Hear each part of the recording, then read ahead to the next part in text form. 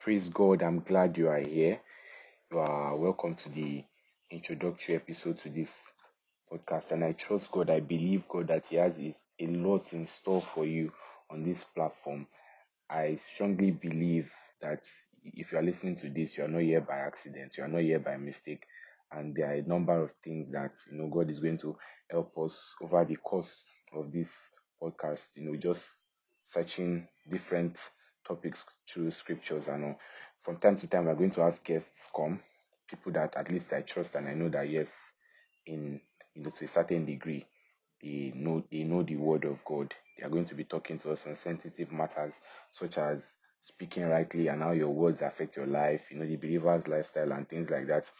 Since today is not we're not really talking about anything, let me just leave you with this.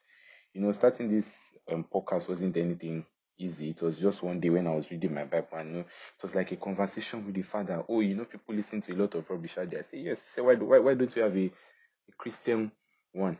I said there's no problem because for me, if I wanted to choose, any platform to share the gospel, it most likely would not have been a podcast. But I mean, if God inspires you to do something, the best thing you can do for yourself is to agree with Him and just move forward and let him help you to fulfill that dream or that purpose He has given you.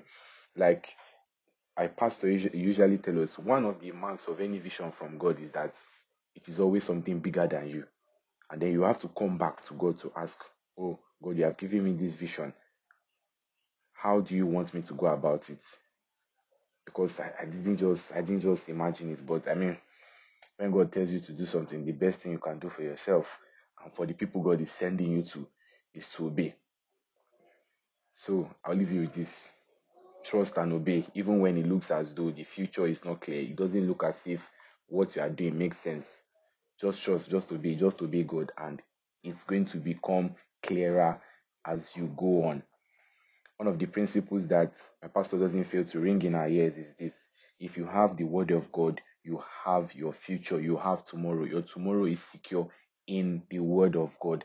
And I trust God that as you listen, these words will bear root in your heart and bear fruit in your lives. Men will see you and say, no, this one is different. This one is a child of God. Father, we thank you for such a platform like this. We ask that the words we'll be hearing over the duration of this podcast, they will bear fruit in our lives. We ask that you take us beyond the language and the letter into the understanding and realization of the truth thereof.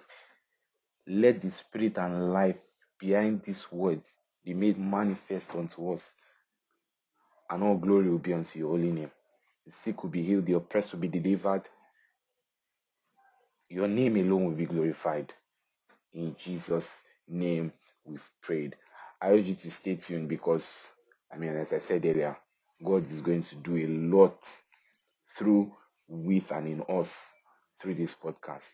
God bless you.